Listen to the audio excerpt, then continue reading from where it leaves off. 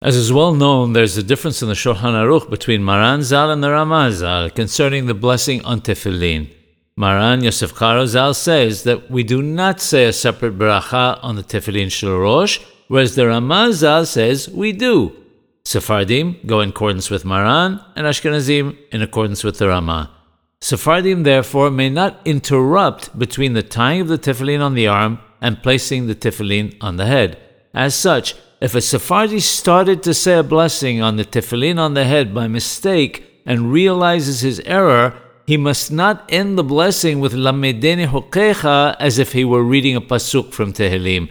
The reason being that reading a verse from Tehillim at that point would be considered an interruption. Instead, he should continue reciting the blessing of Al Muswath Tefillin till the end. The reason is that since he cannot interrupt, in this case, he should complete the blessing and be in accordance with the opinion that one does recite a blessing on the Tefillin Shel Rosh.